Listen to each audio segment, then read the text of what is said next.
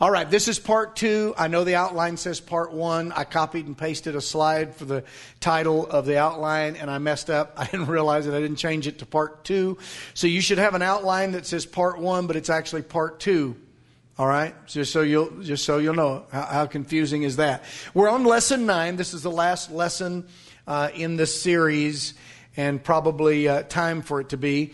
Let's pick up right where we left off. I asked the question, number 1, should exorcism be a normal experience in the Christian's experience?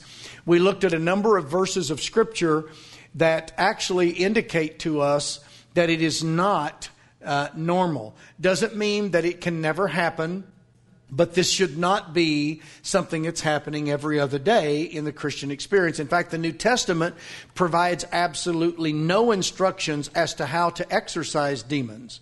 So if casting out demons is one of the primary roles for the Christian, then the Bible left us kind of flat-footed because it doesn't tell us how to do it.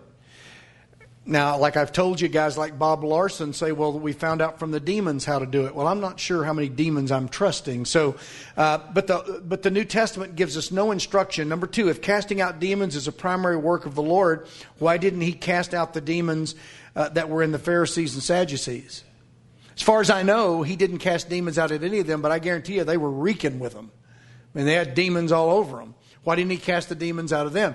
And by the way, it's also interesting to note that Jesus never went out by saying to his disciples that morning, we're going to go demon hunting today, so just kind of buckle up because we're going to go get some demons. I mean, he just didn't do that. In fact, he didn't even announce to them, we're going to go healing today.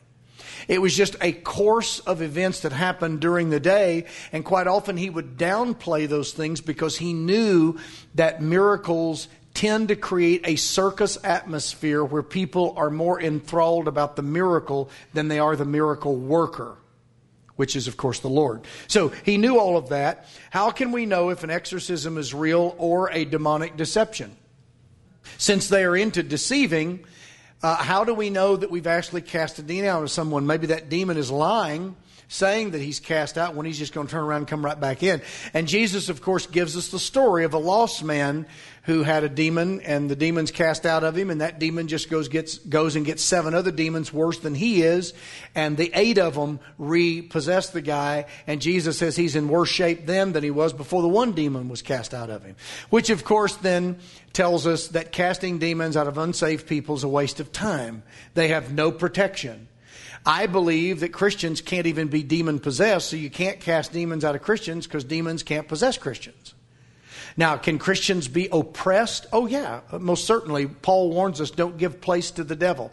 The Bible is clear about not messing around with that which is unholy because it can invite certain demonic activity around us, but not possession. And then, of course, we must evaluate everything by Scripture, not Scripture by everything. Now, you say, well, who would do that? Lots of people.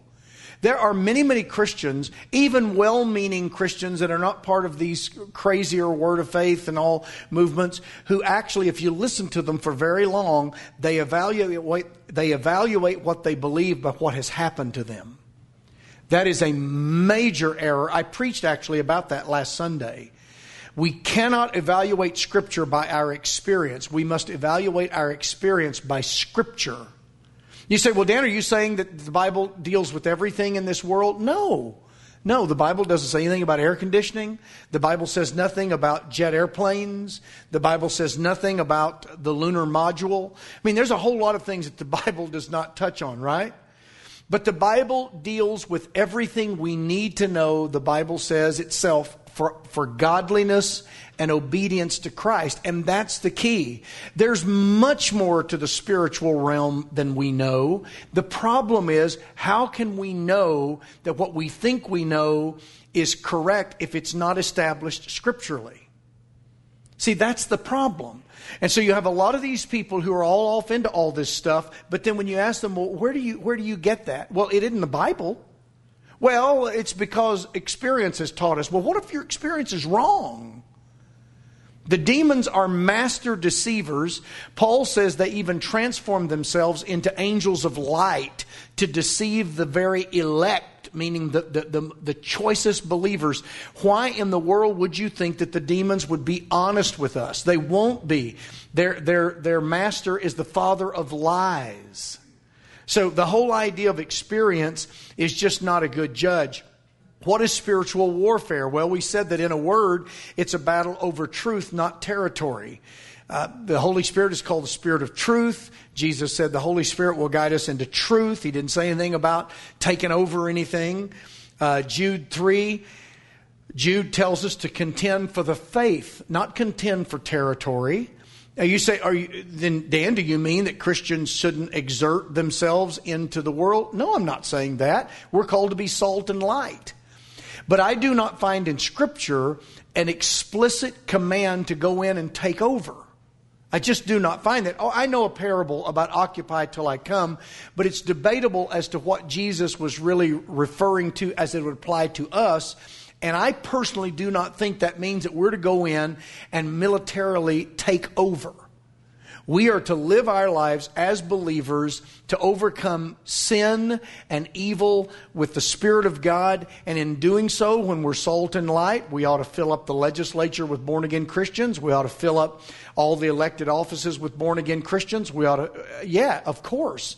But there's a warning here that I have for you. There's a lot of born-again Christians in the legislature right now that call themselves Republicans that are voting wrong, that are doing wrong things.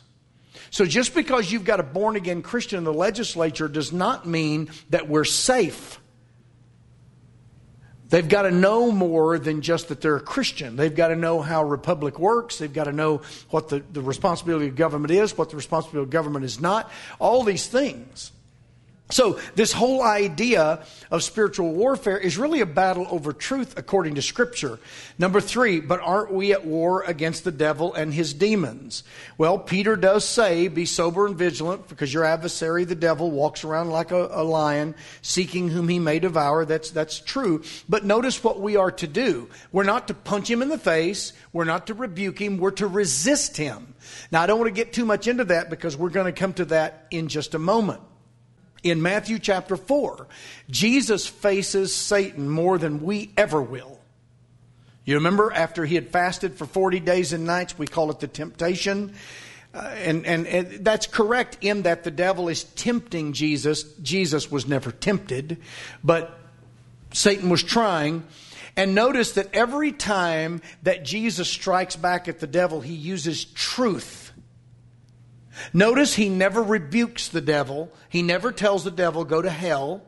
He never grabs the devil spiritually by the neck and starts strangling him. None of that stuff. You don't have Jesus in an arm wrestling match with Satan, or they're not Indian leg wrestling. They're laying there out in the wilderness somewhere. Jesus says, I can flip you. I guarantee you I can whip you. But if you listen to modern Christians, it's almost as if they're in a boxing match with the devil. Let's punch Satan in the face and all that kind of. Jesus didn't do any of that. And he's the master and Lord of creation, and actually the one who created Lucifer to start with. He quotes Scripture. It is written, it is written, it is written. Now the Bible tells us that after he did that, the devil did leave him, but not permanently. So this whole idea that we're going to just overcome the devil and then that battle's done, well, that battle is not done. He will come back. It's an ongoing battle. So number 4, doesn't Scripture teach that we need to put on spiritual armor? In the slide before here, I'm talking about, aren't we at war with the devil? Well, actually, the Bible doesn't really say we're at the war with the devil. Now, I will tell you that Ephesians 6:12 does say that we're not wrestling against flesh and blood. Well, that is true, meaning that people are not the enemy. I think that's an important verse because you don't need to focus on people. So really, Nancy Pelosi is not the enemy. Chuck Schumer is really not the enemy. It's the evil behind them that's the enemy. And we need to remember that. So yeah, we're not fighting against flesh and blood. We are up against principalities and powers, against the rulers of darkness of this world, against wickedness in high places. Yes, there's no question that the demons are fighting what is good on the earth. But it's interesting when you look at Scripture that the Bible says that we're actually at war against the flesh. You find far more passages of Scripture dealing with your battle with the flesh. 1 Peter 2:11, Beloved, I beg you as sojourners and pilgrims, abstain from fleshly lusts which war against the soul. Galatians 5:17, For the flesh lusts against the Spirit, and the Spirit against the flesh, and these are contrary contrary to one another, so that you do not do the things you wish. Notice where the battle is. 1 John 2:16, For all that is in the world, the lust of the flesh, the lust of the eye, the pride of life, is not of the Father, but is of the world. And then one more verse here, I think should be popping up eventually. I'm trusting that it will. Here we go. For I know that in me, Paul says, that is, in my flesh, nothing good dwells. For to will is present with me, but how to perform what is good I do not find. So Paul here is reminding us of the battle with the flesh. And then Jesus sums it up by saying, the spirit indeed is willing, but the flesh is weak. Now these are just a few examples of where the Bible focuses on where our fight is. Now, does Satan use our flesh against us? Oh, of course. I'm not suggesting that the devil is not the enemy. But what I am suggesting is that the New Testament does not teach that you ought to get up every day and start battling with the devil, or that you ought to start battling with demons. What the New Testament says we ought to do is wrangle the flesh and bring it into submission. Walk in the Spirit so that you will not fulfill the deeds of the flesh. That's where the battle is. Now, the reason why I make this distinction is because if you listen to a lot of the modern television and radio personalities, preachers, what they'll lead you to believe is that what you need to be doing is out there claiming stuff in the name of Jesus and whipping these demons and taking dominion over this and let's overcome that. But while they're doing that, they're some of the most fleshly people I've ever seen. I've watched them. Go online and look at some of the surprise interviews that some journalists have had the courage to do of people like Kenneth Copeland. There's a particular interview where a journalist, probably not a Christian, so I'll grant you that, but this journalist catches him at his airport. And he's unprepared for the questions that she throws at him. And actually her questions are very legitimate. Basically what she's wanting to know is, why does a man of God have so much wealth that you have? Why do you have so many jet airplanes? Why are you constantly wanting to buy another jet? Why do you do this? Why do you do that? It's really, these are legitimate questions that ought to be asked of him. And you will be embarrassed when you watch how he responds to her. It's embarrassing. I've watched it. I wish I had the link for you and I'd just give it to you. Maybe I need to look it up. If you have trouble finding it, let me know. But it's just embarrassing to watch how this supposed spiritual giant responds to legitimate questions. It's just like Jesse Duplantis trying to raise money for a new G, whatever number it was, jet, because his jet didn't provide enough room for him to get down in the floor, prostrate and pray.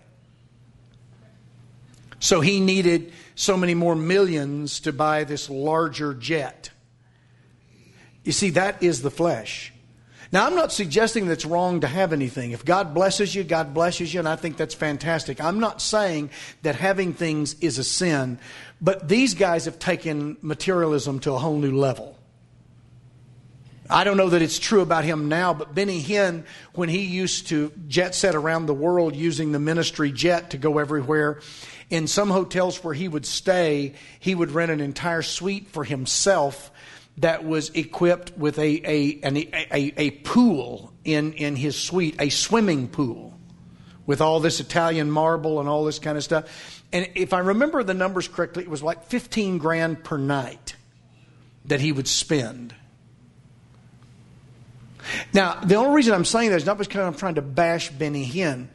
Here they're always after devils and demons, but it seems to me that the flesh has overcome them. That's where the real fight is. Do the demons and the devil work against us? Yes, they do, but it's through the flesh. Remember, don't evaluate Scripture by your experience. Evaluate your experience by Scripture. And Scripture throughout, these are just a few examples, remind us that our fight is with the flesh. It's not necessarily with the devil. Is he an enemy? Of course he is. Is he like a roaring lion? Of course he is. Are there principalities and powers fighting the kingdom of God? Of course they are. But the way they are working in us is through our flesh. We need to focus on that rather than trying to cast a demon out of this or to find the devil here or the devil's after me. More than likely, the devil has bigger fish to fry than you and me. And he's probably not messing with us. So we just need to keep that in mind, biblically speaking. Okay, now that comes to number 4. Well, doesn't Scripture teach that we need to put on spiritual armor? Well, it does. In Ephesians chapter 6, verses 14 through 17, Paul does talk about spiritual armor. But there's something important that I think we need to remember about this. Paul is using armor as an analogy. Paul is not saying that you literally have to get up every morning and literally go through the list and put everything on. I've actually heard preachers, and I'm talking about good solid preachers, teach this, that every morning you have to put on this armor. Actually, Paul is using the analogy of how a Roman soldier's armor protected him against the enemy. So just as the armor would protect a Roman soldier, these things are your inherent protection against evil. So here's the thing. If you have to put on each piece, what happens if you forget a piece? So while you're running through the litany of these pieces you're putting on, if this is literal, what happens if you fail to put on one of the pieces? Are you then vulnerable in that area? What happens if during the day the piece falls off? And here's another question. If we're actually literally putting this on, how can you put on or pull off the righteousness of Christ? Because that's one of the pieces of the armor. Obviously, you can't.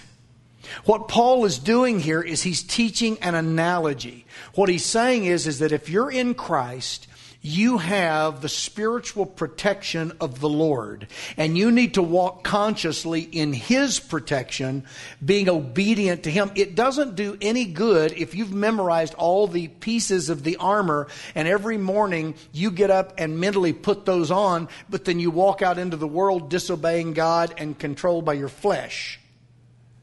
You see what I'm saying? This is a word game sometimes that is played. And so there are many Christians who literally get into this, well, I did this and I checked this off my list and I did that and I did this, so I must be ready to go. When the truth is that was never a literal thing that Paul was saying to do. It's an analogy. And what we need to be doing is walking in obedience. Yes, understanding that we have the protection of God, but that we're doing battle with the flesh.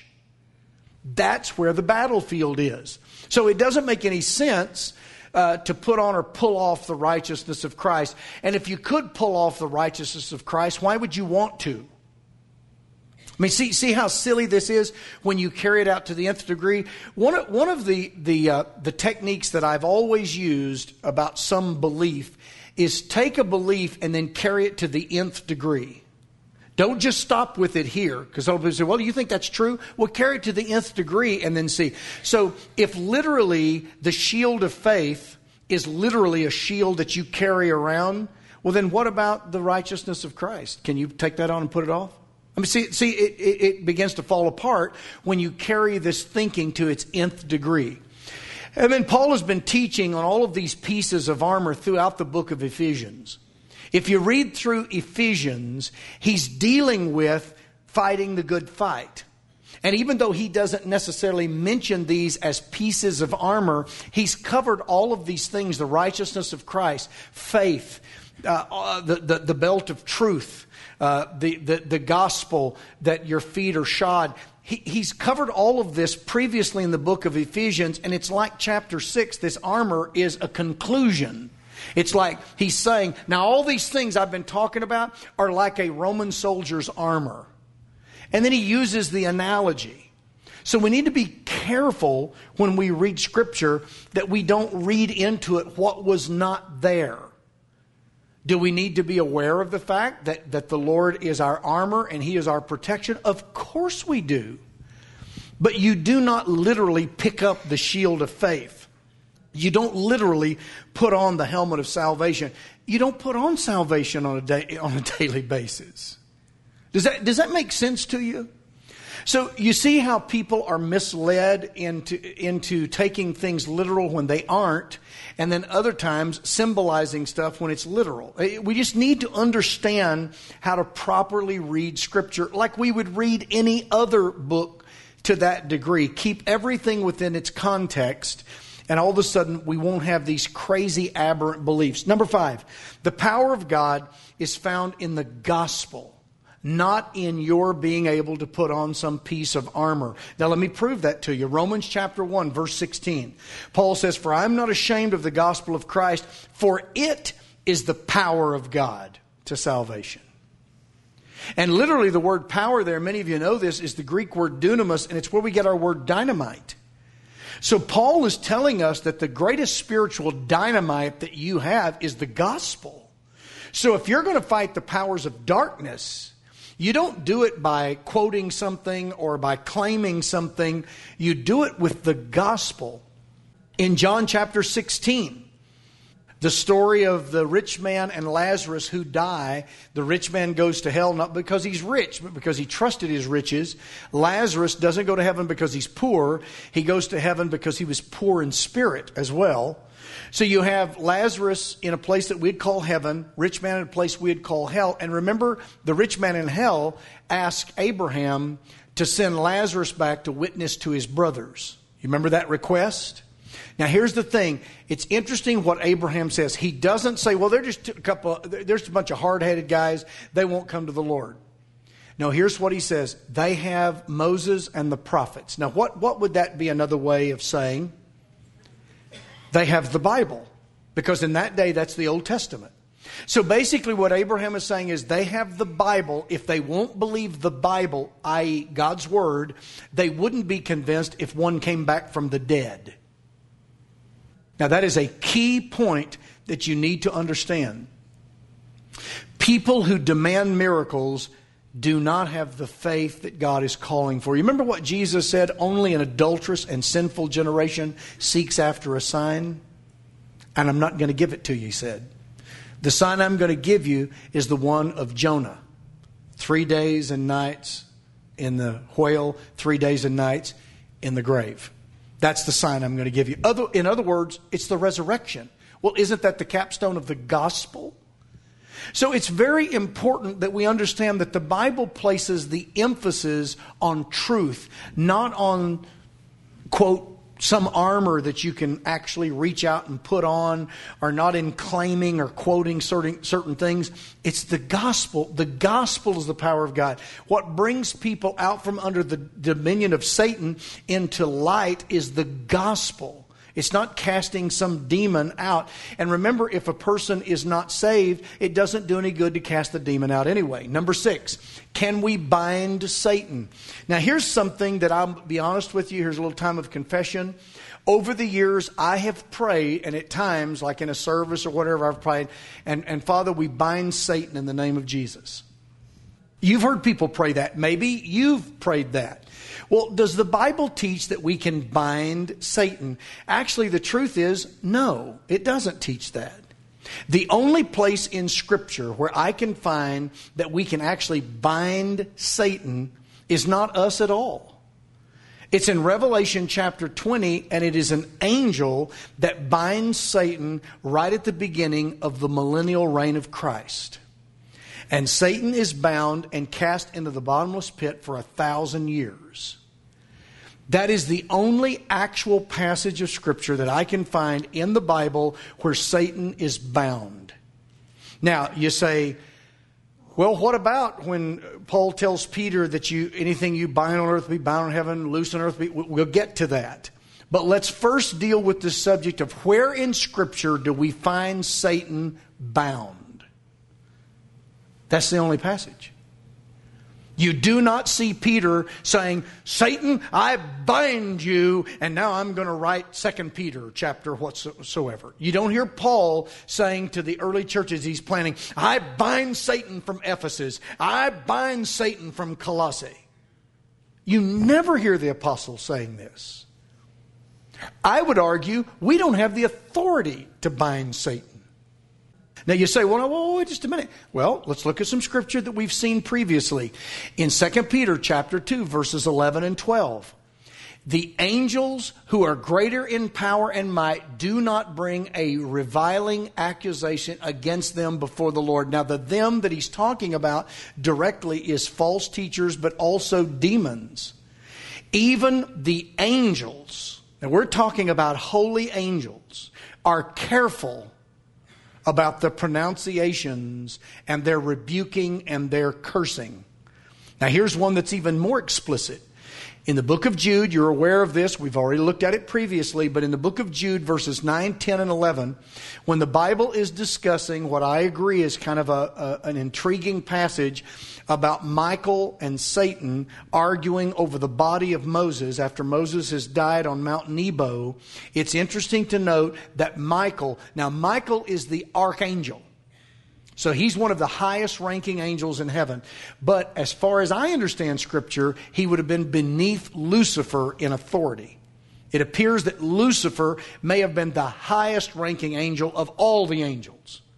So even Michael recognized that he did not have the authority to rebuke Satan, even though now Satan is a fallen angel and Michael is still a faithful angel.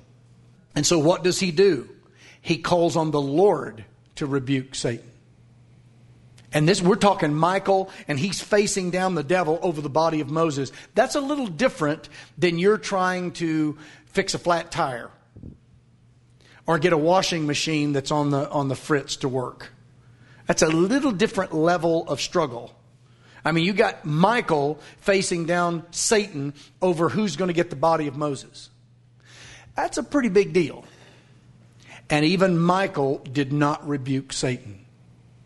He said, the Lord will have to rebuke you.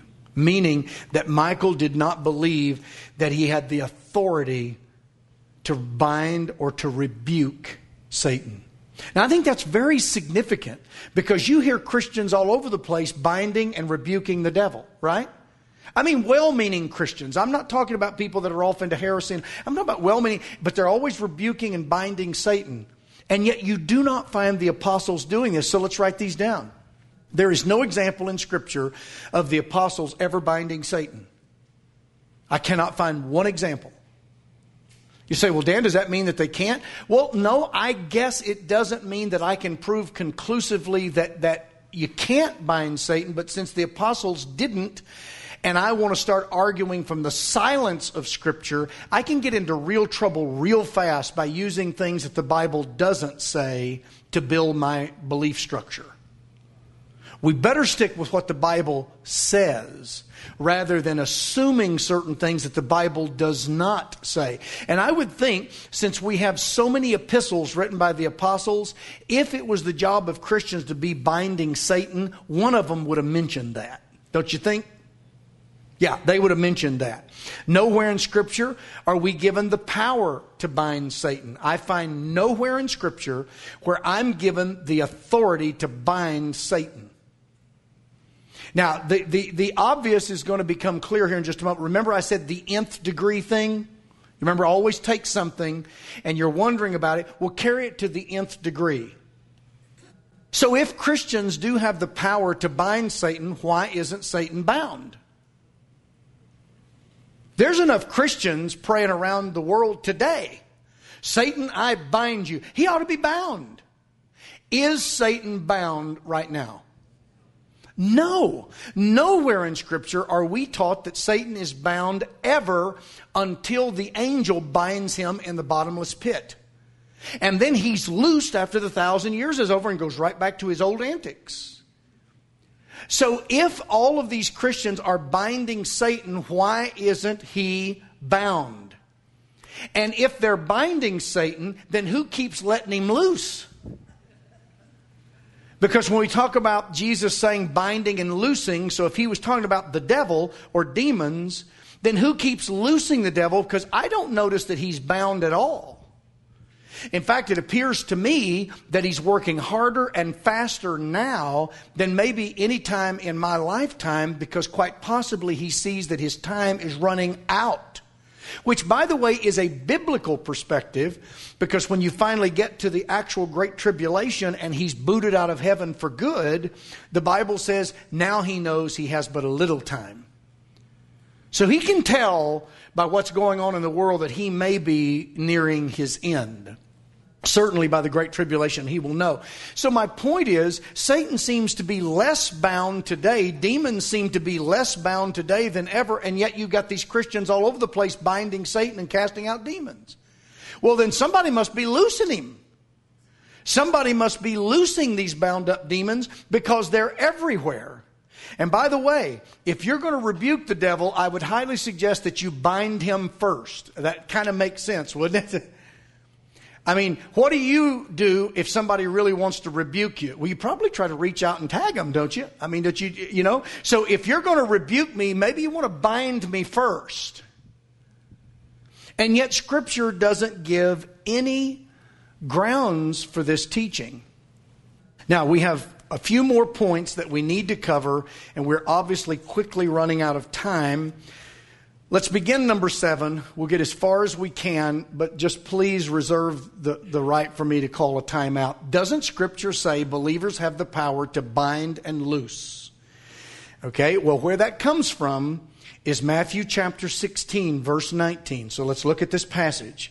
Jesus is talking to Peter and to the apostles, and he says, "And I will give you the keys of the kingdom of heaven.